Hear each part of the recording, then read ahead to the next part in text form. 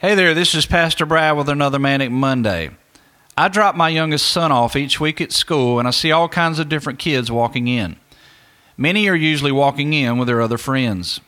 Many of those days, I see one kid walking in by himself. You can tell he has some sort of disability. I left the parking lot the other day with tears in my eyes over this kid that I don't even know. My mind wondered, does he have any friends in school? Does he get picked on because he's different?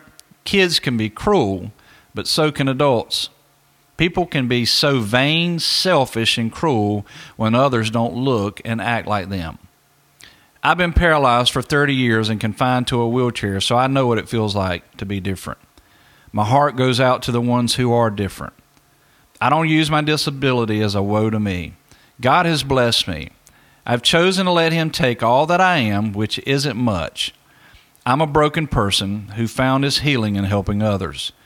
God's word said that He will make beauty from ashes. I don't want your sympathy or pity. I'm perfectly fine with being different. So my thoughts went back to this kid who walks in every day to school by himself. He may not want my sympathy or pity. He may feel blessed and okay with being different because God is touching others through this young boy's life.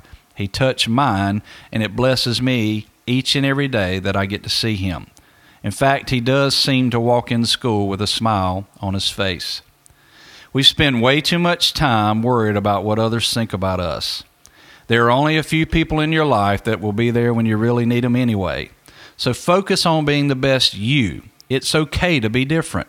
It's okay to be perfectly imperfect. Let God take all of you and make beauty from ashes.